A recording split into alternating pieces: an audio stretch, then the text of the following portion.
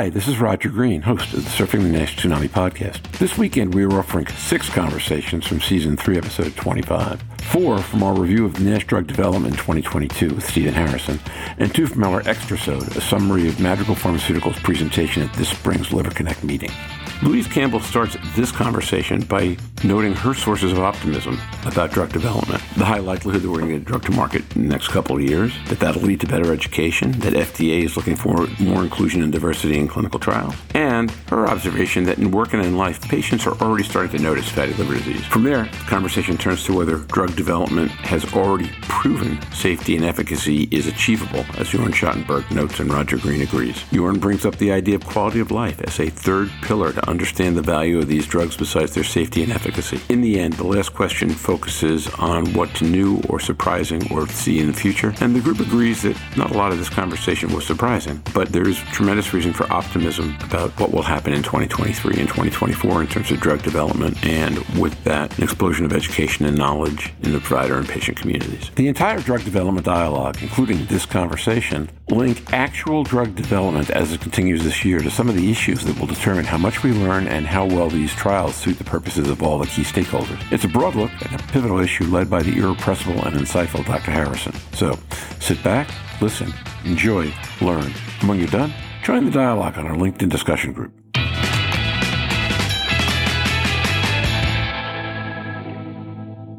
Louise Campbell.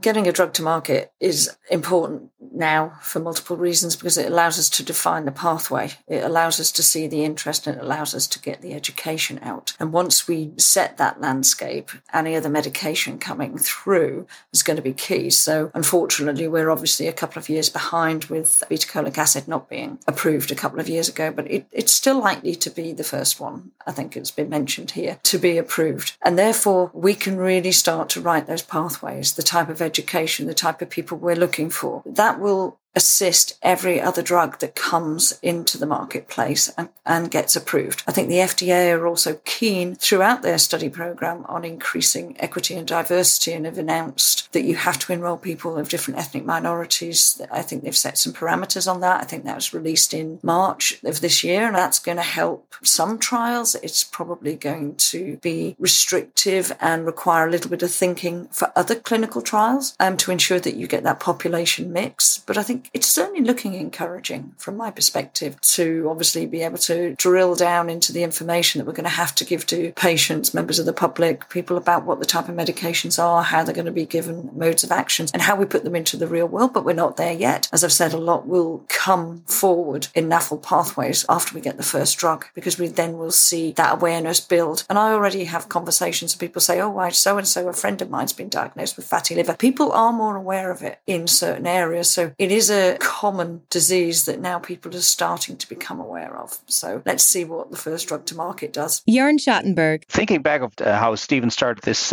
session out, and I'll have to go back and listen to it myself again just to refresh on all the MOAs and companies he mentioned. The important thing is, even if obeticholic acid wasn't approved, you can achieve the endpoint of fibrosis regression in that time frame we're currently studying if you have a drug that hits the target, and obeticholic achieved that. Some people say, well, it's just 10% over placebo. My answer to that is fibrosis regression takes time. You cannot expect to roll back these fibrosis stages in all patients in these limited time frames. And as such, I'm very excited to see the 48-month data evolve. But bottom line is, it's doable. And, there's a lot of investors and companies sitting at the sideline. The good news is we can do it. We just need the right drug, and that will be emerging from that pipeline, I'm convinced. The path forward is a little bit more complex, with the combinations takes longer time and so on, but clearly in monotherapy, we've shown it before, and I think we're there and we'll show it again. So, Jorn, it's interesting, the juxtaposition, and I think you just did that in 2 sentences a little more clearly than Stephen did, although he's certainly going in the same direction, which is, if you take a look at the Maestro-NAFLD-1 data on safety, and you take a look at the OCA data on efficacy, we've now proven that you can hit each half of that in the liver. And OCA not being, even if it wasn't deemed safe enough at that point in time, people have been on it for a long time, as you point out, and to the degree we've seen resmetirom efficacy data so far, we have reason to be hopeful. So we've proved we can hit each half of the equation, and there's a hope that either one of those drugs or both can swing both ways, number one. Number two, my guess is that in this market, combination therapy is going to mean vitality. because it's going to mean that either by acquiring multiple assets, as Stephen noted, Novo has done, Terns has done, others are doing, or by shaping partnerships, there will be lots of different ways for people to bring product to market. And that should keep research engaged, and it should keep people optimizing, pushing towards an optimized drug therapy over time. So I think those are two, frankly, really encouraging signs. It would be nice if we could get one proof of concept that had everything in the same place, get it over the finish line. And at that point in time, one thing that happens, as we've all discussed on multiple occasions, is billions of dollars come into this market, both in terms of investment and in terms of education. And we start to make the medical community smarter, faster about, at least, if not what we do for well care, certainly what we do for sick care. And we develop drugs in wholesale. The question people ask me about that I've got no clue on, frankly, no real clue on, is exactly what the timeline is for all this. But I know the timeline for resmetirom would be anticipated to be sometime in 23. Lani, if I understand correctly, 24 if everything goes right. So we shouldn't be that far off. By the time we get to the end of the year, we should know whether the resmetirom data is going to be strong enough to look safe and efficacious at the same time. We thought we knew that with OCA, but I think we're a little chasing now. But that would be my sense, at least. Does that make sense to you two folks? No, I agree with the timelines. I think, the other phase 3 we've discussed is semaglutide, and they're well on track and rolling. I'm thinking they're getting that conditional approval subcohort finished this year, and that will then read out down the line. And it's been quite a journey, and it's a little bit more to go, but they will be reporting out, and that's the good news. As we set up our coverage for EASL, and even frankly, whatever coverage we have, Fifth Global NASH, one of the things we will want to do is look at those issues. At Fifth Global NASH, we'll have Louise and Rachel Zayas. They're interviewing people, among them drug company execs, about their studies. And if we send the right questions in the right direction, I think we'll be able to get some feedback from folks who are there. Madrigal will be there. Poxel will be there. Hepion will be there. I'm missing 3 or 4 of them. Please forgive. And then obviously EASL, everybody will be there. There's a late breaker on semaglutide and cirrhosis. There's a late breaker from MAESTRO-NAFLD-1 that they've already announced. And then there are all the abstract sessions. We'll start talking on this podcast in the next couple of weeks about how we're going to cover EASL. As soon as we figure out the logistics of doing that large a live event. For anyone who heard our NASH-TAG coverage, it's harder to do live than it is to do virtual. And the good news is we'll all be in London. The bad news is we'll all be in London. So it's going to be a little complicated, but we're looking forward to it. If anyone, you can do it, Roger.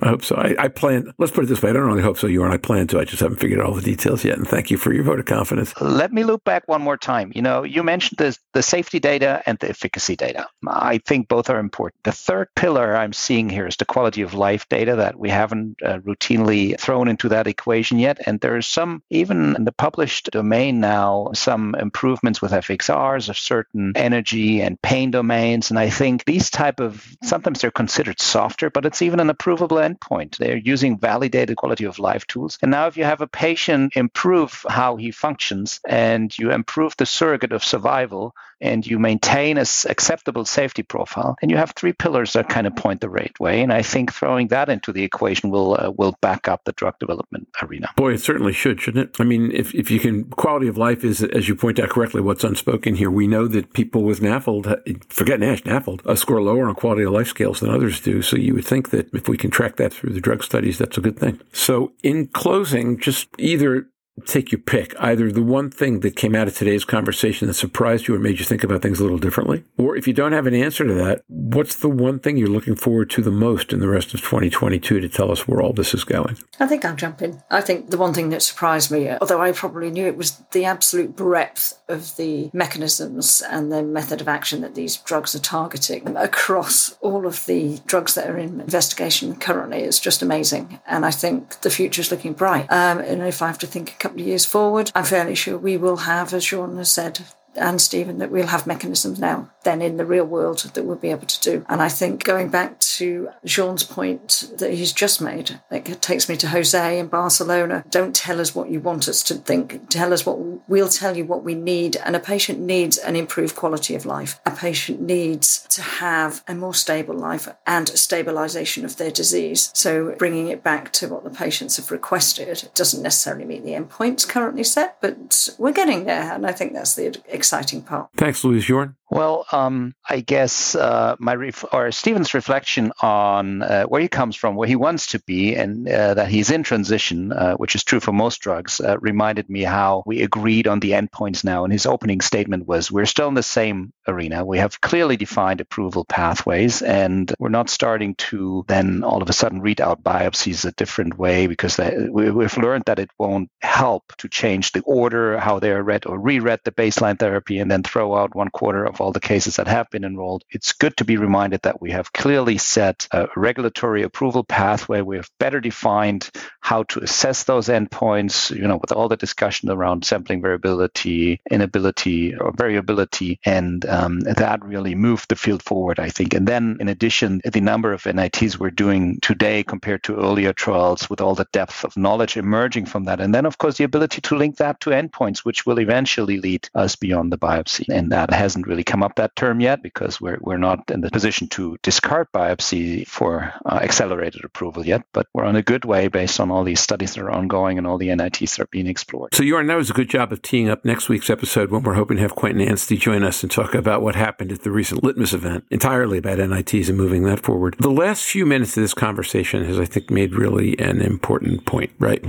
Around quality of life. And that being, if you will, in some ways, the missing piece. We mentioned Quentin and the European FLD registry. I mean, there's been a tremendous work the guy puts in there, and there's been strong data that emerged from the European investigators. And we've looked at some of that, the context of quality of life, and we actually were able to correlate lobular inflammation with decreased quality of life in these patients. Now, that hasn't been consistently reported from other cohorts, but be reminded that, again, the variability of assessment of inflammation could add to that. And bottom line, what it told me, it's a paper I think we published in 2019 in APT.